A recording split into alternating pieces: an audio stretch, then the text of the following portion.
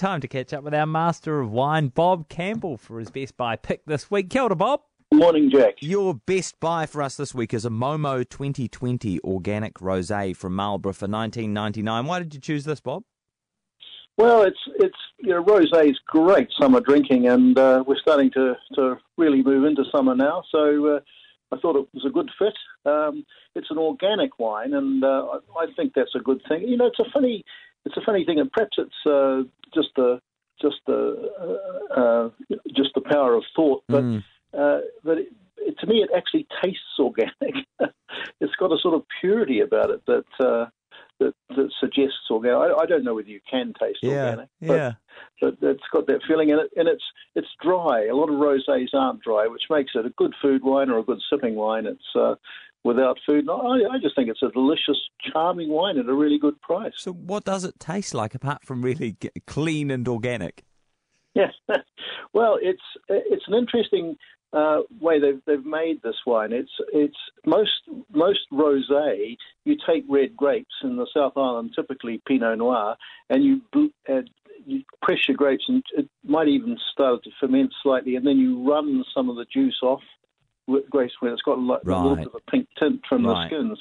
But this one's a blend of organic, Semillon, Pinot Gris, and Pinot Noir to give it that colour. So they've just taken two white grapes and a red grape and just tinted it with the red. It's got a sort of mid-pink colour and a mix of really mouth-watering summer fruit flavours. You know, most notably, I think raspberry and watermelon. A slightly floral influence there, which I like, and it's a silken texture with good purity. And you reckon it's good value? Yeah, it is. It's high demand for rosé has sort of kept prices reasonably buoyant. It's unusual to find a wine of this quality at this price. Right. Where can you pick it up? Well, I found it at Point Wines in Northcote Point in Auckland for $16.90, which is a good buy, and Black Market are selling it by case of 6 for $16.99 a bottle. So that's I think they're both great buys. And what would you eat with this? What would you match it with, do you think, Bob? Well, my choice would be a crunchy salad of lettuce, avocado, and asparagus topped with smoked salmon.